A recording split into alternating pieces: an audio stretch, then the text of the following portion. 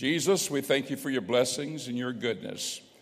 We ask you, Lord, to bless this morning, bless this day. We ask you to bless the word of God to our hearts and lives. We thank you for all things and we praise you. In Jesus' precious name we pray. Amen. Turn to your neighbor, shake their hand. Greet them in Jesus' name. Amen. Yeah, reach across the aisle a little bit. Shake hands with some of those you don't normally get to shake hands with. God bless you. We have been studying about, this is the third lesson today, about Christ, the voice of God. Our first lesson had to do with how the Messiah would come, and that's where the Lord said, I'll send the prophet, the prophet speaking of Christ, would be like Moses, and you would receive him at his word. The children of Israel had said to God, don't speak to us in lightning and thundering and a loud voice, but just speak to us quietly through Moses. And he said, okay. So the Ten Commandments was given to the children of Israel through Moses in that fashion. And he also said, because you have chosen to receive my word that way, when I send the Messiah, I will speak through him, and you will receive my words through him, through his words, and so forth. So we talked about how that was established back there in the Old Testament, so that when Jesus would come as the Messiah, we must believe what he had to say. We must believe on him, must believe his words. Last week we talked about the identity of Christ. Who was Jesus Christ? We talked about how he was God manifest in flesh, that he came as the mighty God upon this earth. He said to David, a body thou hast prepared for me. And so when Jesus came, he was both the Son of God, but he was also God. So he was the Son and the Father. He was everything. And since God is a spirit, not spirits, but God is a spirit, then the Spirit of God was in Christ, and that would be the Holy Spirit. So that the Father, the Son, and the Holy Spirit are all the same. So Jesus Christ on earth was everything in one. Praise God. And so today I want to go into the subject here about the kingdom of God on earth, because whenever Jesus came, his ministry started out being the kingdom of God. And I want to talk to you, and this is going to be an ongoing series here that we're going to be looking at, and that is the teachings of Jesus Christ. And so I'm going to have you look with us, if you would, for just a moment. If you look with us over in Luke chapter, let me find the right verse here.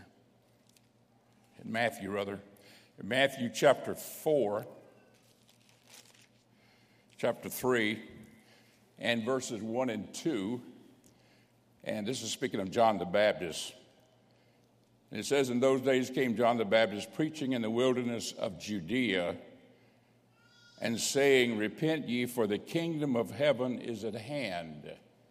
Now, this is a very interesting statement that John the Baptist made here, because he began to preach, and right off the bat, he said the kingdom of heaven is at hand. Now, the Jewish people knew that the kingdom of heaven or the kingdom of God would come. Now, the word kingdom of heaven and kingdom of God are the same thing. If you read Matthew, it says kingdom of heaven. If you read Mark and Luke, they say kingdom of God, same thing, when they refer to the very same expressions that Jesus made. And so here in the third chapter of the first two verses here in Matthew 3, in those days came John the Baptist, preaching in the wilderness of Judea, and saying, repent ye, for the kingdom of heaven is at hand. Now look in chapter 4. If you just turn over in your Bibles there to the next chapter, and look at verse 12 and 17. And in verse 12, Now, when Jesus had heard that John was cast into prison, he departed into Galilee. Notice that. Jesus never began his earthly ministry until John the Baptist was put in prison. He just let John the Baptist preach. He visited a few people.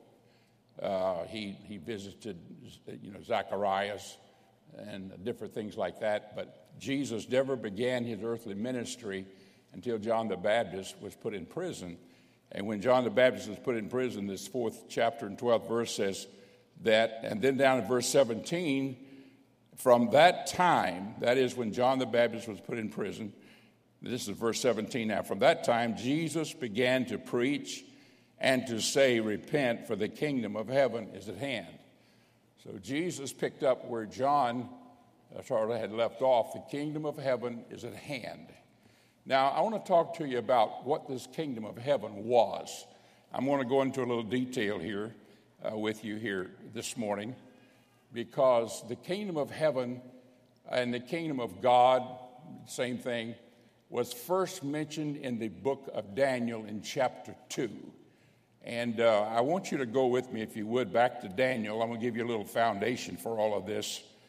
And and it's and to understand Daniel, let me sort of explain some things here to you about Daniel. But children of Israel had lived in Canaan's land from the time of Moses for about 800 years in the land of Canaan, and then things begin to happen. Things begin to go bad. Children of Israel begin to sin, and the Lord even told Solomon, he said, because of your wickedness and your sins, whenever you die, I'm going to divide the kingdom. It's going to be divided. And sure enough, Israel was divided, the northern kingdom, the southern kingdom. The southern kingdom was called Judah. The northern kingdom was called Israel. Israel was invaded by the Assyrians, capital city being Nineveh, and they conquered Israel, the northern kingdom, took the people and took them out and scattered them out among all the Gentiles. There are still Jews all over the world today that is from that captivity. Some of them were from Ethiopia, some of them in Ethiopia, and many of them even as far as China. The southern kingdom continued to exist along. That's where Jerusalem was. And in that city of Jerusalem and in that kingdom of Judah, the Jewish people continued to be an independent power, independent nation running their own affairs. Nobody over them, controlling them, or anything of that nature. Finally, the Lord said, all right, it's enough.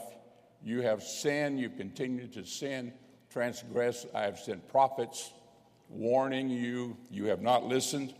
So finally, he says, I'm now going to send you into captivity. And what he did was to send a man by the name of Nebuchadnezzar. Nebuchadnezzar was the king of Babylon. He came from Babylon about 700 miles over. And he invaded the land, conquered it, but did not destroy it. He conquered Israel, conquered Jerusalem. He took the king on the throne off and put his brother on the throne. He says, now you listen to what I say, you obey me, pay your taxes, everything will be fine, and you'll stay in power. At the same time, Nebuchadnezzar took with him 10,000 choice young people out of Israel, and he took them back to Babylon to be servants, to be workers, and to help him actually to govern his nation. Those were young people. They were like teenagers. In that group was Daniel and what we call often the three Hebrew children, Shadrach, Meshach, and Abednego. They went with Daniel as well. The four of them were together.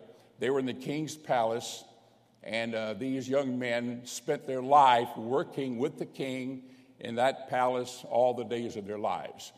And they never went back to Babylon, went back to Jerusalem, never saw it again. When Daniel was put there, whenever he had first arrived, and it was the second year after Nebuchadnezzar had come into this power, that the Lord gave old Nebuchadnezzar a dream. And he dreamed and he saw this image. And the image was a terrible-looking image. It had a head of gold. It had chest and arms of silver, a belly and thighs of brass, and legs of iron. And then it had feet and toes of iron and clay. And it went on to say that the king was very distraught about it. What does this mean? I know it means something. And he called all the wise men together and said, tell me what this means. And they said, tell us the dream, we'll tell you what it means. He said, no, you tell me what I dreamed, I'll know you have the answer to the dream. They said, we can't do that, nobody can do that. He said, all right, for all you wise men, all you soothsayers, all of you, I'm going to have you all executed.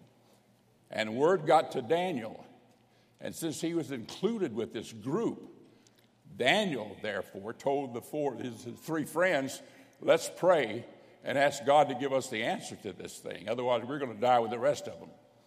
And so when Daniel was in prayer, God opened up the vision, showed him what Nebuchadnezzar had seen, and then gave Daniel the interpretation of it. And when Daniel had it, he said, go tell King Nebuchadnezzar, I've got the answer for his dream. And he went before the king. Now, I want you to look with me here in chapter 2 and verse 31. I'll get back to this kingdom of heaven or kingdom of God part during his interpretation here of this dream that he had. Look at Daniel chapter 2, verse 31. He says, thou, O king, sawest, and behold, a great image. This great image, whose brightness was excellent, stood before thee. The form of it was terrible. The images was a fine gold. His breast and his arms, and his head was of fine gold. His breast and his arms silver, and his belly was thighs of brass, which I've just mentioned to you. His legs of iron, his feet were part of iron and clay, and so forth. Verse 34. Now this is interesting. Note this very closely here. Thou sawest till that a stone was cut out without hands, which smote the image upon his feet that were of iron and clay, and brake them to pieces. Then was the iron and the clay and the brass, the silver and the gold broken to pieces together, all at the same time, and became like the chaff of the summer threshing floors. The wind carried them all away, and no place was found for them. And the stone that smote the image became a great mountain and filled the whole earth. And then Daniel goes on to say in verse 36, this is the dream, and we will tell the interpretation thereof before the king. Now, he begins to go into it. I'm going to save some time reading, but if you look at the very end of verse 38, the very last sentence there, Daniel says to King Nebuchadnezzar, thou art the head of gold. In other words, your empire, you and your empire, you are the beginning of what this is all about. And he said, you're the head of gold. And then he says in verse 39, after thee shall arise another kingdom, inferior to thee, and another third kingdom of brass, which shall bear rule over all the earth. In other words, that will be the third one. And then he goes on to say, verse 4, and the fourth kingdom shall be strong as iron, for as much as iron breaketh in pieces and subdueth all things, and as iron that breaketh all these shall it break in pieces and bruise. And he describes this condition and this situation. Now, let me just sort of fast forward here. Looking back in history, it's easy to figure out what it is. And I think every Bible scholar, all Bible scholars pretty much agree that this is how it lines up. But the Babylonians were conquered by the Medes and the Persians, which is the country of Iran today. And they were conquered by the Persians. Then the Persians were conquered then by the Greeks. And then the Greek under Alexander the Great. And then the Grecian Empire broken up into 4 parts. And then it was conquered by the Roman Empire. So when you follow that down through there, you realize that the Roman Empire becomes the legs. And then it goes on down until it follows on down to the very end of that legs, feet, and toes, and so forth. And then he says these words. Now go to verse 44 very quickly with me. Here's where this is the first place that the kingdom of God or kingdom of heaven is mentioned in the Bible. that Jesus spoke about and that John the Baptist began to tell the people, it's here, it's here now. So look at this verse. Verse 44, and in the days of these kings shall the God of heaven set up a kingdom which shall never be destroyed, and the kingdom shall not be left to other people, but it shall break in pieces and consume all these kingdoms, and it shall stand forever. And that was the interpretation of the stone that was cut out without hands that smote the image on the feet at the end of that period of time. Smote it on the feet, and then the whole thing crumbled and was nothing left of it. Now, later, I'm saving time here and just interjecting some things without going to the scriptures on them. But over in Luke chapter 21, Luke talks about it in verse 24. Luke 24, he calls this period of time the time of the Gentiles, from the time Nebuchadnezzar conquered Jerusalem until the end of time, what we call Armageddon. That is called the time of the Gentiles. It's also referred to by Paul. That's where Luke wrote it, but Jesus spoke of that in the 21st chapter of Luke. In the writings of Paul, in the 11th chapter of the book of Romans, the 25th verse, Paul speaks about this time of the Gentiles, and that this will all happen, and it will be at the time of the Gentiles until finally it comes to its end. So we know that this period of time then is called the time of the Gentiles, in which Gentile powers, one after the other, will rule the world. They'll have their dominion, and the reason that they are recognized by God from the time of Nebuchadnezzar on is because Palestine, the Jews, Jerusalem, so forth, would always be subject to Gentile powers. Now, hear me closely on this today, folks. And that is that the Jews are still subject to Gentile powers. They are not independent of Gentile powers. How many of you just heard not long ago that when Trump was elected as president-elect of the United States, the first call he got was from Benjamin Netanyahu, the prime minister of Israel, saying that he welcomed him and that he was glad and hoping that we could do business and blah, blah, blah, blah. And that's what all these world leaders do in times like that. But I'm just saying here, he was the first one to do it because Benjamin Netanyahu realizes that he needs the support of America to survive. And in times before that, they needed the support of Israel. And before that, it was another Gentile power. They were always subject to another Gentile power. So I'm pointing out to you here is that in the middle of all of this, going back to the Roman Empire, however, is when the kingdom of God was set up. And this was in the days of Christ. In other words, during the Roman Empire, and whenever they were functioning and these kings were in their power and so forth, Jesus sent the Messiah, and he would set the kingdom of God up on this earth. So I'm going to read that verse again, 44. And in the days of these kings shall the God of heaven set up a kingdom which shall never be destroyed. And so when Jesus came, he came to speak about the kingdom. And when he started talking about the kingdom, every Jew knew he could go back in the Bible and start reading about this, and they knew that it was time now for the Lord to come and set up a kingdom on this earth. The problem was that they wanted the kingdom to be an outward appearance, physically powerful. They wanted to be a dominating empire type of a kingdom on this earth, not realizing the kind of kingdom that Jesus would set up on this earth, and that would be called the kingdom of heaven, the kingdom of God. So when John the Baptist said, heads up, the kingdom of heaven is near. And when Jesus came, he picked up the message and began to talk about it and tell about it in his day. Now, not going any further here in the book of Daniel with this, even though this is also recorded over here in the 7th chapter as well, where that in the 7th chapter, Daniel has a vision, and the Lord shows him those 4 kingdoms all over again. And then he talks about the kingdom of God. Let me just read this to you. I'll read the 7th chapter and the 17th verse. Instead of showing a metallic figure, he showed beasts of certain type. It says, these great beasts which are four kings which shall arise out of the earth, but the saints of the Most High shall take the kingdom and possess the kingdom forever, even forever and ever.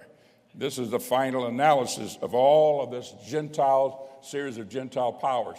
We are still in the times of the Gentiles. And God has chosen in the midst of this times of the Gentiles to establish his church, which is the kingdom of God.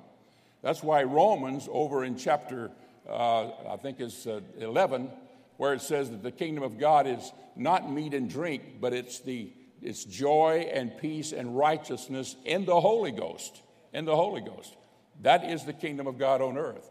So that kingdom of God Jesus talked about, John the Baptist talked about, was the Lord establishing his kingdom on this earth, praise God, which would be the church as we call it today. And so it would be a spiritual thing, not a power with soldiers and some kind of a dominating type empire on the earth. But that's the way it would be set up, and Jesus would do it that way. Here in the 7th chapter of Daniel, he mentions this again about how that at the end of it all, God's people will be in control. He says in verse 27, this is 7:27 of Daniel, and the kingdom and dominion and the greatness of the kingdom upon the whole earth shall be given to the people of the saints of the Most High, whose kingdom is an everlasting kingdom, and all dominions shall serve and obey him. That is Jesus Christ. So I'm pointing out to you here that this was all mentioned over here in Daniel, so that when Jesus came and John the Baptist came and said the kingdom of God is at hand, Jews who studied the Word of God knew that he was talking about the kingdom of God. They didn't know how the kingdom would be. They didn't know what it would be like. They didn't know exactly. Most of them assumed it would be some dynamic outward, a kingdom type thing. And a lot of them, that's the only way they wanted it to be. That was the problem with the Pharisees and Sadducees. Jesus did not come like they wanted him to come. They wanted their Messiah to come and say, boys, strap on your sword and let's get our armies together and let's fight. And we're going to conquer the world. That's what they wanted to see. But Jesus didn't come that way. And the Lord said, when he comes, you shall listen to him. Listen to his words. Praise the Lord. My instructions will be through his words, not through the power and lightning flashing and conquering and all that, but it will be the words of the Lord. The Bible said he would not cry in the streets. He would not be a revolutionist. Jesus would just be a person who would speak and softly, and you had to listen to what he had to say. Amen. I was in Israel several years ago, and I remember being at that Sea of Galilee area where they said Jesus fed 5,000, and we're way up on the hill, and it went right down to the shore of the Sea of Galilee, and the guide was telling us, he said, if you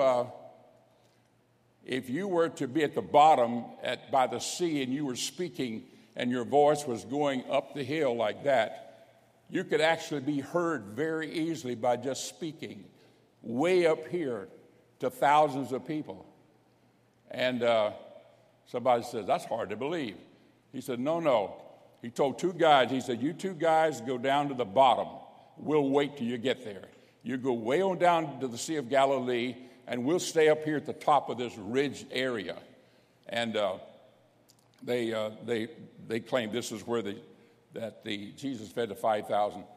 And so they went down there, and the guy told them, he said, when you get out there, I want you to just talk with your normal voice. Don't shout it, just talk it. And I was standing up there looking, and I thought, this is not going to work because they're too far away. They went down there, and they started talking. You could hear everything they were saying so clearly. It amazed me. It just blew me away. that they could stand at the bottom down there by the Sea of Galilee and just speak the words, and it could be heard way up here. And so Jesus would teach around that Sea of Galilee in that fashion. So what I'm pointing out to you here is that when Jesus came, it was by his words they had to listen to. But the Pharisees, the Sadducees, the muscle people of Israel at that time, they wanted it to be different. They wanted to overthrow the Roman Empire, overthrow it physically. And the Lord had to say, no, it's not that way. This is not the way that my kingdom is going to be. Amen. And I want you to look for a moment here in Luke chapter 17 and verse 20. Luke 17, 20. And we're going to read 20 and 21. And it says here in verse 20, and when he was demanded of the Pharisees when the kingdom of God should come, he answered them and said, the kingdom of God cometh not with observation. It's not going to be something you will see. Jesus told them that. Neither, and he goes on saying this, neither shall they say, lo, here, or lo, there. We'll take you there, we're there. We'll show you where the kingdom of God is building up and becoming a great power. He said, you won't see it. And then he answers it here in the very end of 21st verse. For behold, the kingdom of God is within you, And that's why Paul, in writing in the book of Romans, he said the kingdom of God is joy, peace, and righteousness in the Holy Ghost. It's within you. The Spirit of God is within you. And this is what Jesus began to teach when he taught about the kingdom of God, and it was difficult for them to understand. Now, the 13th chapter, and I'm going to get into this right now. In the 13th chapter, there are 7 parables that Jesus gives in his teachings about the kingdom of heaven is likened unto.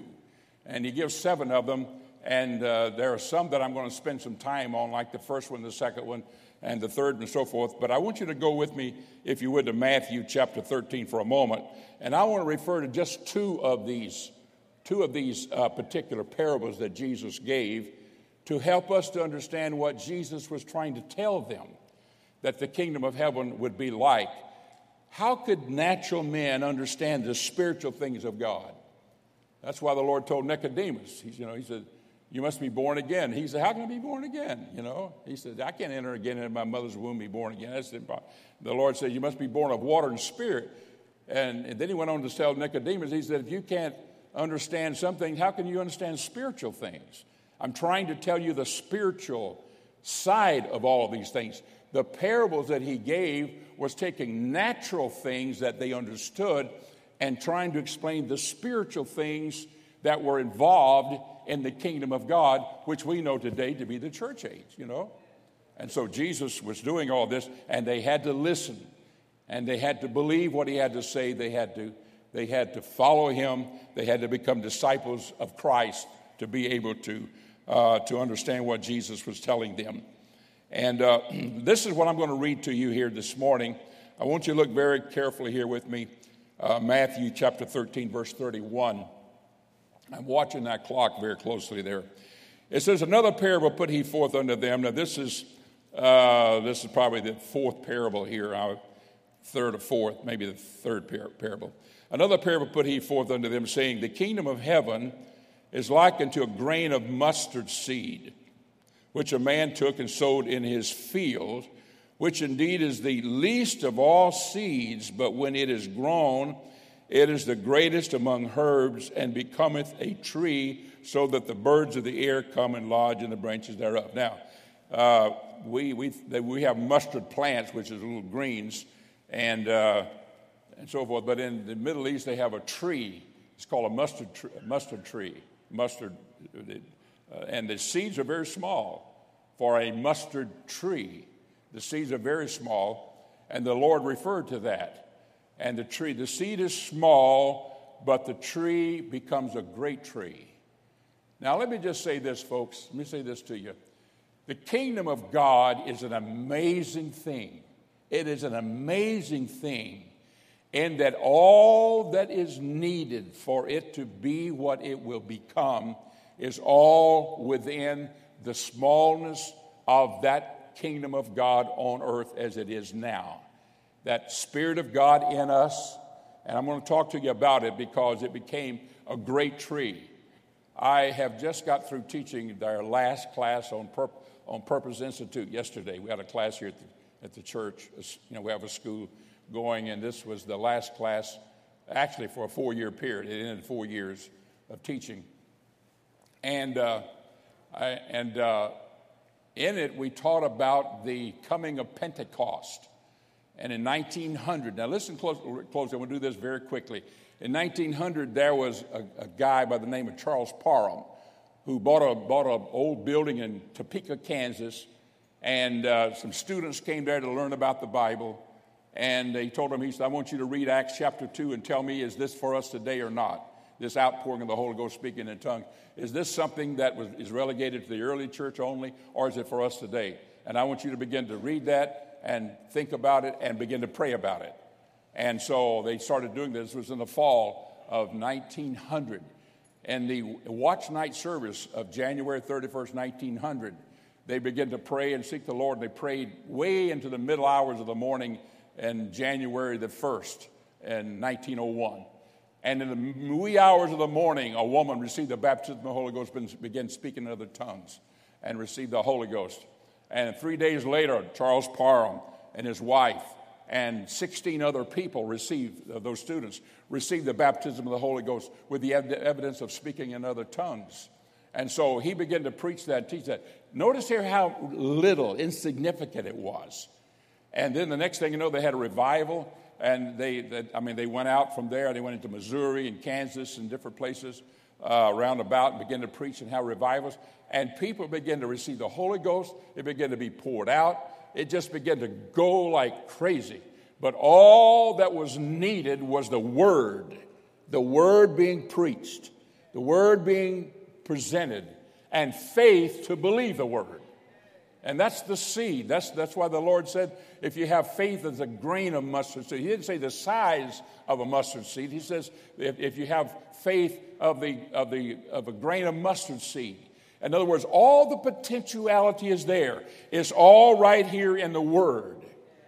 If we will hear the Word, if we will believe the Word, it's all right there. Whatever the Lord promised in His Word, it's there for us to have and to receive if we can believe the Word of God and if the Word will be preached. If the Word will be preached. And you'll be surprised how many stoppers there are that tries to stop the mouths of people from teaching and witnessing. It's all about witnessing, telling. Now, the next parable is a very interesting. Let me go a little bit further on. This revival spread down into Houston, Texas. And in Houston, Texas, it began to explode and mushroom. That was one group of people. There was, I think it was 23 of them received the baptism of the Holy Ghost on a train. They got to praying on a train together and started praying with each other. And 23 people received the Holy Ghost on a train. And everything, a wonderful testimony. There was a little black guy there. And he was hearing all of this. He was in Houston, Texas. And his name was Seymour. And he got invited to go out to Los Angeles. Just, insignificant guy. Just very unassertive, very humble. Went to Los Angeles. Preached out there that you can get the Holy Ghost speaking in tongues, and they threw him out of the church. That you can't preach in this church like that. So he and another guy said, I'll finance you. Let's go over here. And they bought a building on Azusa Street there in Los Angeles. And they started having church services. And for 3 years, they had service every day from 10 o'clock in the morning to wee hours of the morning. Every day of the year for 3 solid years. And people started getting the Holy Ghost. The power of God was being poured out. And people were being baptized and healings began to happen. And people began to come from all over America, up in Canada, to see what was going on. And is this really God? And they'd receive the Holy Ghost speaking in tongues. And it began to spread all over America. Missionaries were coming back from the foreign field. And they were saying, let's see what's going on over there. And Seymour never lost his humility. Never became a big shot. They said he would always just sit behind the pulpit in his little chair, and he'd be praying for the guy in the pulpit preaching, whoever he might be. And I'm just telling you here, God still uses humility. Amen. And that thing spread. It spread all over the world. And today, there's over 100 million people in the world that have the baptism of the Holy Ghost. In Jesus' name, what I'm trying to show you here is that it grew, and now the Pentecostal movement in every dimension is huge in the world today, all over the world. And it's like the tree, the little mustard seed. A man in a little Bible school in Topeka, Kansas. One preacher there in Azusa Street saying, we're going to preach the gospel here, and we're going to pray and believe God and everything. And I'm just telling you here that there is tremendous power and glory and goodness and promises of God in the Word of God.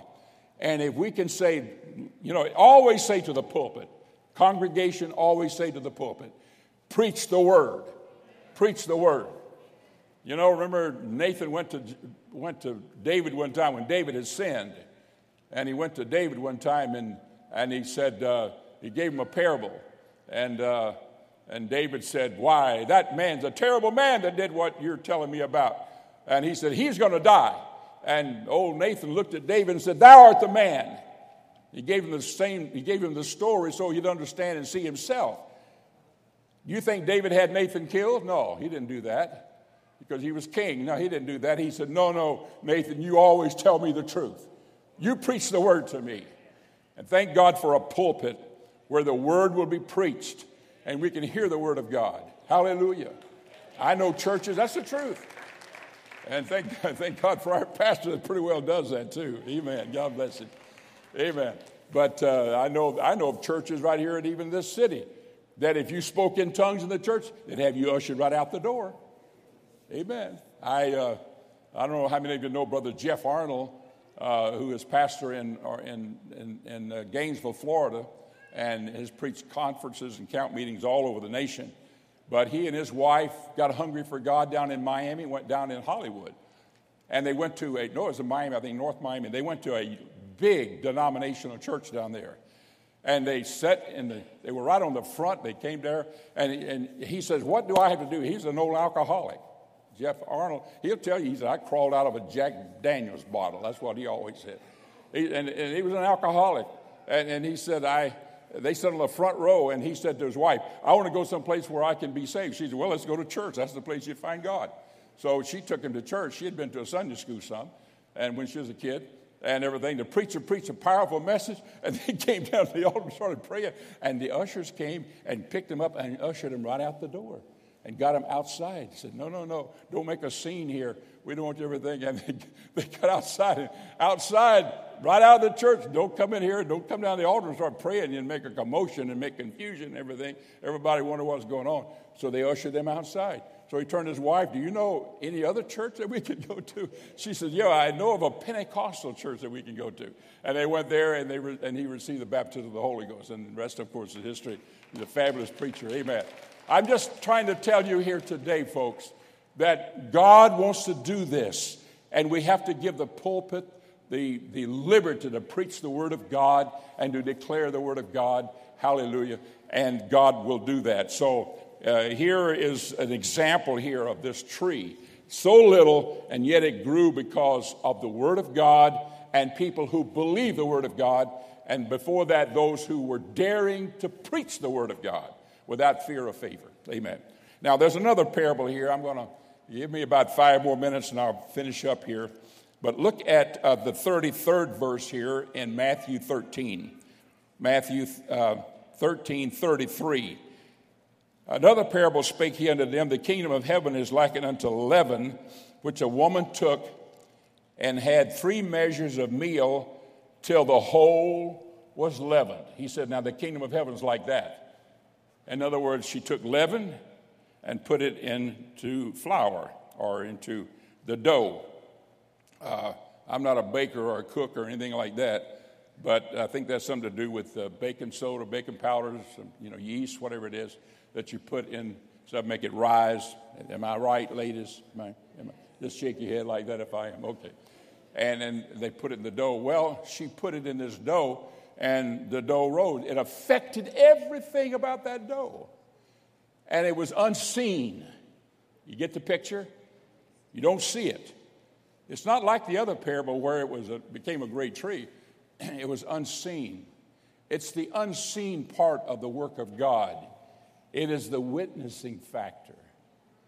It is somebody telling somebody on the job, you know, I want to tell you how to be happy. I want to tell you how to get peace in your soul. I want to tell you how to be able to lay down at night and go to sleep. I want to tell you how to be happier than you've ever been in your life. And the other person says, I'm all ears. I want to hear it. And folks, listen, on your job place, there are a lot of people that's very miserable, very unhappy. They don't go around just talking about it. But if they could really open their hearts to you, they would tell you, I need something. I need a change. I need something to change my life. And so many people have given their testimony about how somebody bore witness to them and how it turned them all around. And the power of witnessing is unbelievable if we will witness. The trouble with us is that we're too quiet about it. We don't think nobody else really is interested. We don't think nobody else cares. You know, we don't think anybody else, or maybe don't have time to do it. You know, do it anyhow. Give it a try. You'll be amazed at how many people right now especially are looking for some answers to situations in life so that they might say, you know, how can I find God? How can I have peace? How can I have that joy? And all of those kind of things, because God wants to give it to them. The power of witnessing, and that's what this leaven parable is all about. Jesus said the kingdom of heaven is likened unto this. Your pastor's told you this story, as you know. He's been to Madagascar on several occasions. Madagascar has a tremendous work of God there. Hundreds of thousands of Pentecostals there, apostolic Pentecostals, led by the missionary Richardson. The grandfather was first, then there was the son, and then now the grandson is heading up that missionary work in Madagascar. And they continue to grow leaps and bounds, people getting saved and so forth. Great revivals, many healings, blinded eyes being opened, lame people walking, all kinds of miracles happen there in these great revivals that they're having in Madagascar. That's not the only place in the world that we're having those as well. But the story behind that is that the grandfather, Richardson, he was working in a job in Cincinnati, Ohio, in a car shop, in some car factory. And he was very unhappy. Nobody knew it. He never told anybody. And one day, a guy who had been to church and somebody's preached and said, you know, we need to be a witness. He said, you know, I'm very shy. I hate to witness anybody, but I'm going to try it. And he went to work, and he said, I'm going to try it on that guy right there. So he started talking to him about the Lord. And Richardson began to listen to what he had to say, you know, and he began to say, you know, the Lord is this and the Lord is that. This one guy witnessed and everything. And Richardson finally went to church, and he got baptized, and he got filled with the baptism of the Holy Ghost, and became, you know, a prominent member of the church. Not for very long, because he got a call to go in the missionary field. And he went on the missionary field, went to Madagascar, and built a tremendous work over there. That one guy, as a witness in that car factory in Cincinnati, Ohio, bore witness to a guy who is, you know, who has been the overseer of a great work and there in Madagascar. I'm just trying to tell you here the power of witnessing. That's why Jesus said in the Word of God, you shall be a witness of me in Jerusalem, Judea, and Samaria, and unto the uttermost part of the world. So while the kingdom of God is growing outwardly and you see it, and people are getting saved, the leaven factor, the part you don't see, is where we're witnessing to other people. That's the power of the kingdom of God going on. And Jesus said the kingdom of heaven is like this. And all of those Pharisees and Sadducees were scratching their head. They couldn't figure all that out. Only people who were hungry for God and was trying to understand what is the kingdom of God. And folks, let me just say this. Empires have risen and fallen. And nations have risen and fallen. And kings have come and gone. But the church keeps right on going. Hallelujah. and it'll keep right on going till Jesus comes. And one day it will be the greatest thing on the face of the earth, because Jesus will come back and he will establish it so. And I'm just telling you here today, when the Lord started preaching about the kingdom of heaven, he was trying to tell them a little bit of what you and I understand a lot more of today, because we are now seeing the fruits of all those things in these last days. Would you stand with me and let's just lift our hands and praise the Lord. Let's just worship him together. Jesus, we thank you, Lord. You're so good to us. You're so good to your people. We thank you, Lord, for these who are here this morning. We thank you for the word of God. We thank you, Jesus, because your ways are so right and pure and perfect. We ask you to bless every soul here, Lord. Send us your blessings and your goodness this morning in this morning service. In Jesus' name we pray. Amen.